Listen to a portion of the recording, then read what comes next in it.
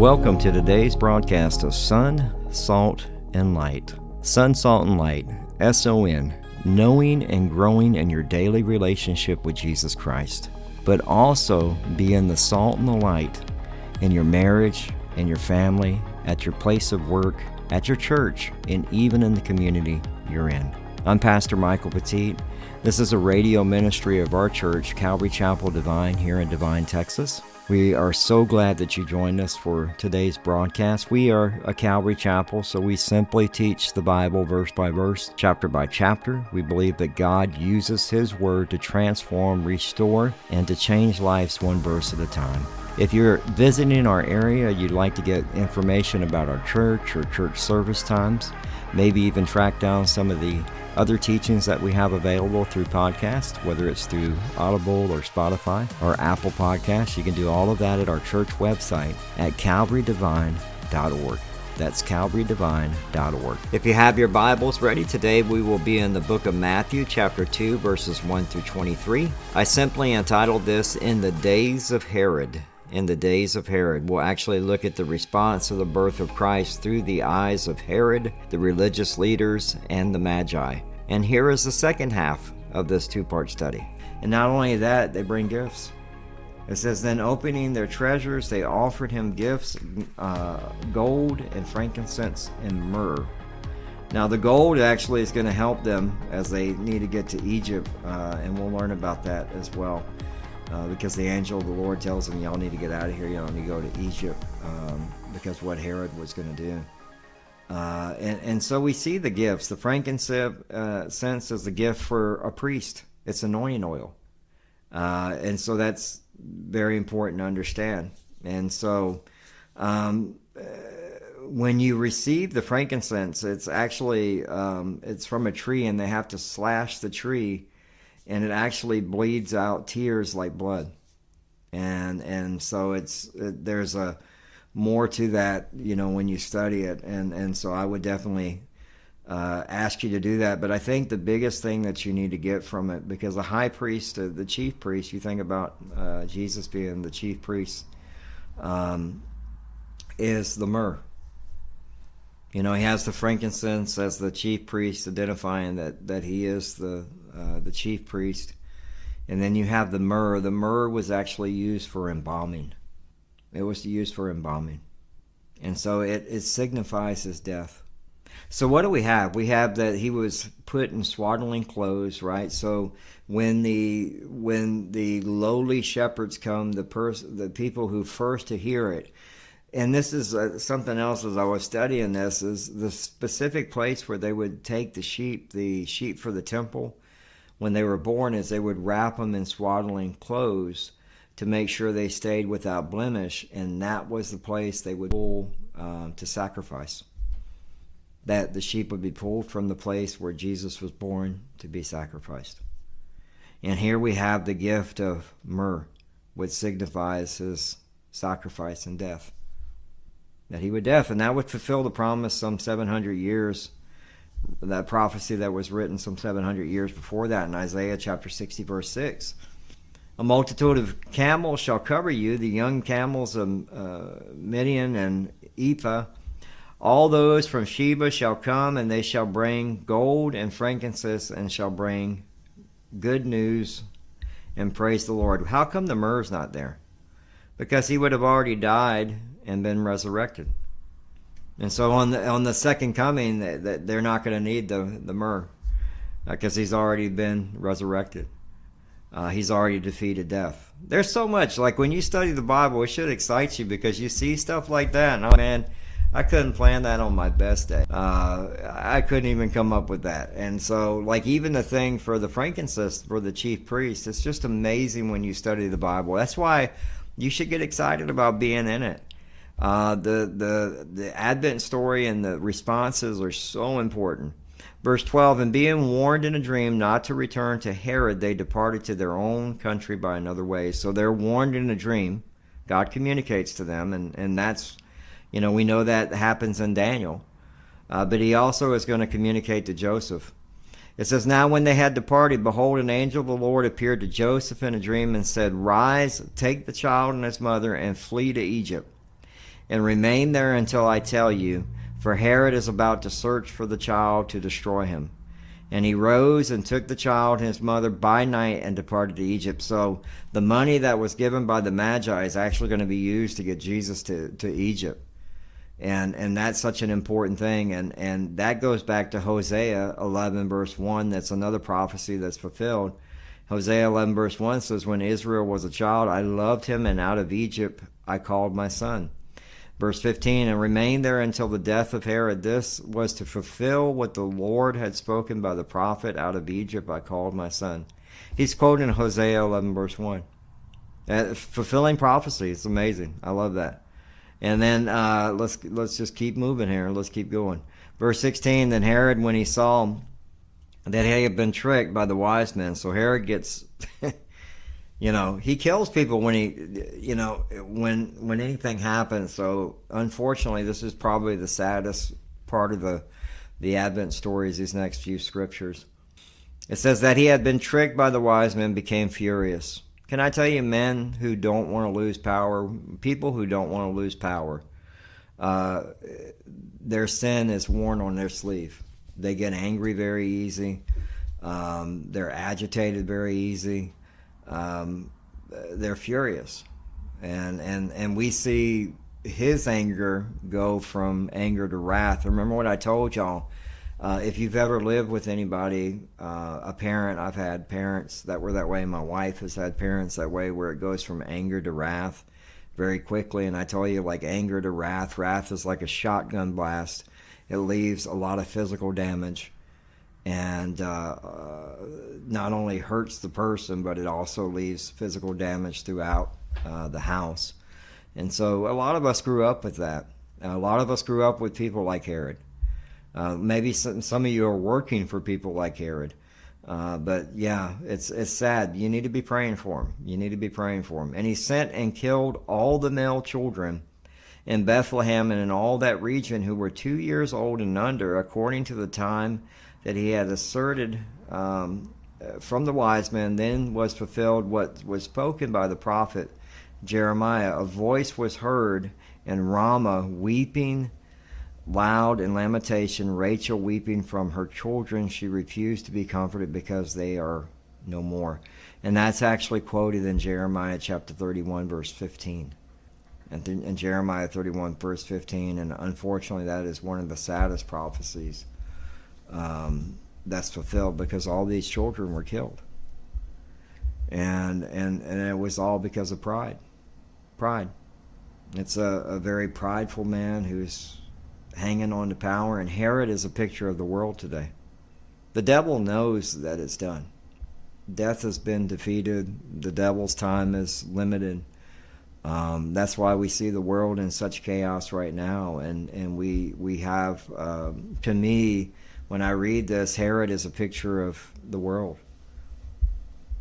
They want to hang on to power. And right now we're seeing, unfortunately, a party that wants to do whatever it wants to do to hang on to power.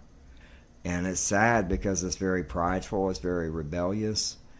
We are a nation that was built upon the Lord.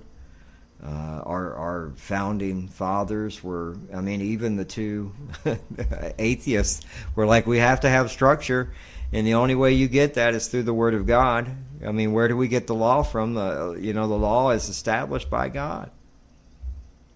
And so our nation needs to turn back to God. But that's what a prideful, rebellious heart gives you. In James chapter 4, verse 6, it says, but he gives more grace.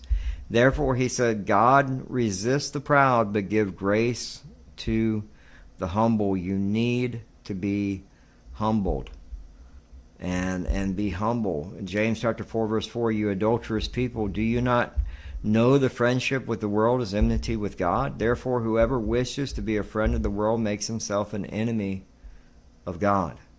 And we were all enemies of God at one point. We talked about that in Ephesians chapter 2, verses 1 through 3. And you were dead in your trespasses and sins, in which once you walked through the course of this world, following the prince of the power of the air. You followed the devil.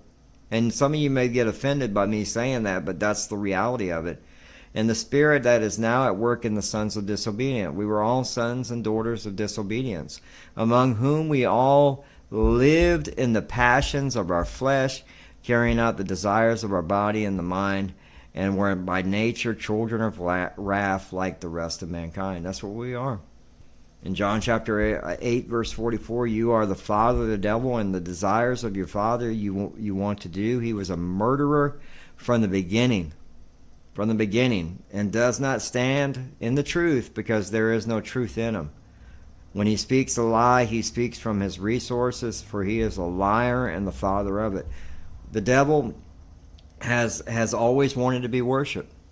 Here you have the Magi, who were sorcerers, who were being controlled, by the enemy, by the devil. God calls them out 900 miles to come and worship his son.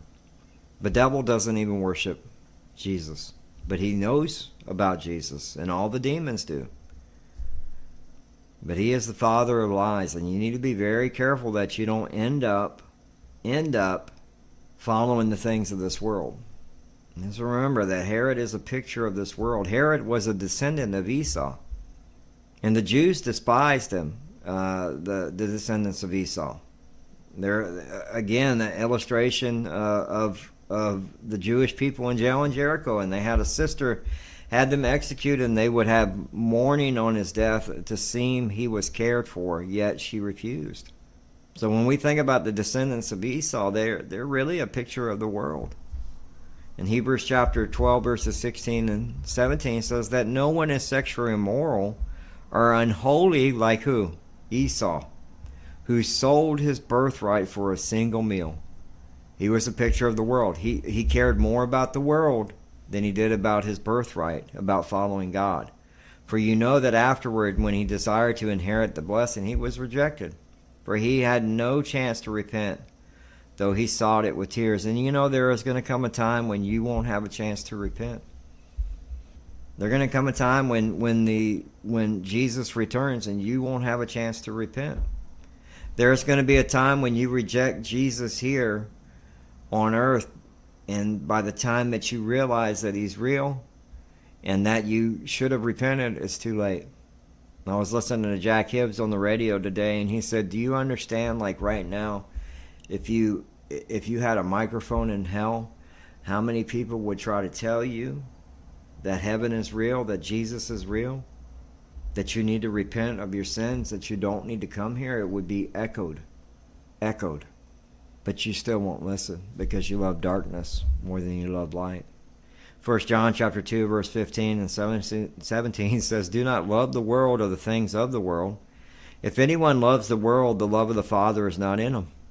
For all that is in the world, this is the key, the desires of the flesh, the desires of the eyes, and the pride of life is not from the Father, but is from the world. And the world is passing away along with its desires, but whoever does the will of God abides forever. Do you understand why the world looks like it's just falling apart?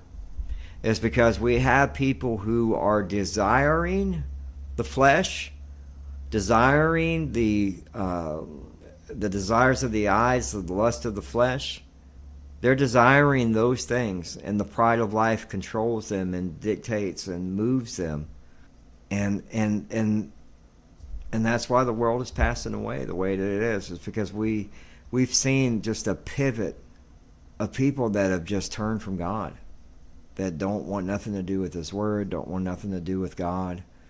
And it's sad to see. But if you're a follower of Christ, that shouldn't be you. Verse 19 as we close this up. But when Herod died, behold, an angel of the Lord appeared in a dream to Joseph in Egypt, saying, rise and take the child and his mother and go to the land of Israel, for those who sought the child's life are dead. And those who took the child and his mother and went to the land of Israel. I love Joseph's response. He is a just man. He is obedient and does what he is told to do by God. Like the angel of the Lord tells him, God sends the angel of the Lord to tell Joseph, and Joseph's like, all right, we're out to Egypt. Pack it up. We're out. Going to Israel. Pack it up. But when they heard of Archelaus, the reigning over Judah in the place of his father Herod, he was afraid to go there. And being warned in a dream, he withdrew to the district of Galilee, and he went and lived in a city called Nazareth. So that was spoken by the prophets might be fulfilled, that he would be called a Nazarene. Again, another prophecy that's fulfilled here. I love that. Joseph obeys. If you love me, keep my commandments. Right? If you love me, keep my commandments. And as I said, does anything good come out of Nazareth? Right? Is there anything good that comes out of Nazareth? Yeah, the Messiah. The Messiah, because the prophet said the Messiah would come from there. So are you going to keep his commandments? I guess the biggest thing to take from this teaching tonight is, I didn't go really into the story so much as far as Herod. It's heartbreaking to know that all those kids were killed. And you can listen to my teaching on Sunday. I spoke about abortion. I spoke about the children that are this administration has paid a friend over $600 million to run a foster care system, and the children are missing. And we're complicit as a nation. We have blood on our hands, and our taxpayer money has been paying for abortions and in foreign countries as well. And so when you start studying that, you start to see that King Herod, it's a sad story, but the story of America doing it is even worse. We sold body parts of babies. We were doing testing on those body parts in the University of Pittsburgh. They got caught doing it. Dr. Fauci signed off on it.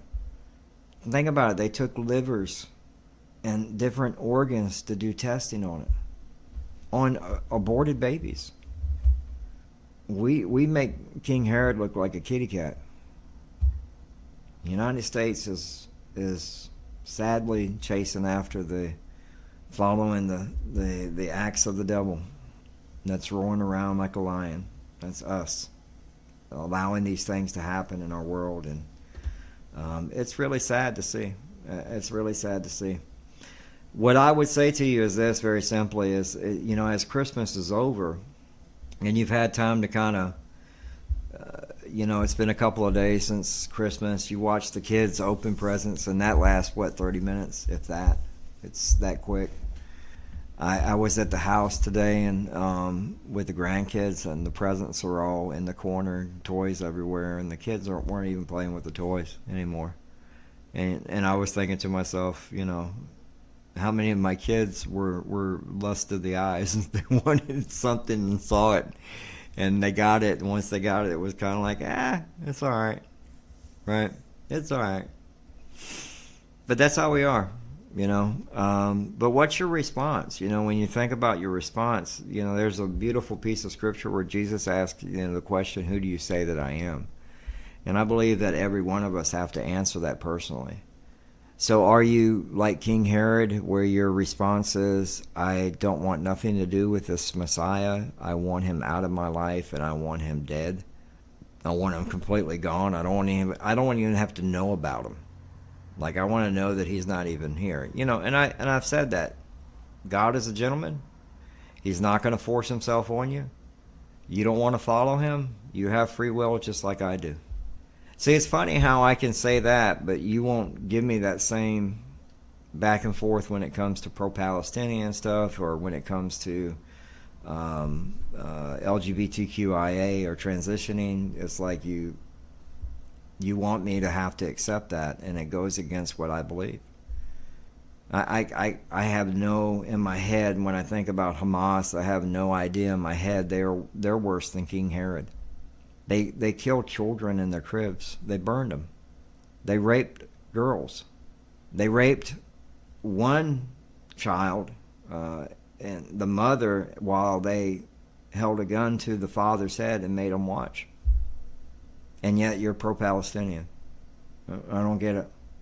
I don't get it. What we see happening to Israel is a shame. But God's not done with Israel. And God help you if you come against Israel. That's something to think about. But when we look at these things that happen with Herod, you have the response of, we don't want anything to do with God. We don't want anything to do with you Christians. We don't want anything to do with your Jesus. That's what the world is. That's the world. And that's Herod's response. Prideful, anger to wrath, rebellious, disobedient. I'm going to do what I want to do. And God will give you up to a debased mind. Read chapter 1 of Romans, and you can read about that. That's the reality of it. Is your response like the religious leaders? You know the Word of God, but you're not going to follow it. You know, I wonder how many people today, if God reveals himself to you tonight, would believe. Because I'm thinking to myself, they have the Word of God. They study the Word of God. They have the star. They know the place. They know it's Bethlehem. They knew the Scripture. And yet their faith never had action. There was never any action behind their faith because they were more fearful of the response of Herod. Remember we talked about Joseph's faith last week, as Joseph's faith was ignited by the fear of the Lord. And he was obedient to God, and he went. Not the religious leaders. They knew the Word of God. They knew the place of his birth. They had the star. And they allowed the fear of Herod to keep them from going to worship the Messiah. And yet, the Magi's response was, here are these pagans. Right? This is a beautiful part of it. It's like, here's these pagans who they're worshiping false gods in Babylon, some 900 miles away. And they're traveling day and night. And they fall and they worship Jesus.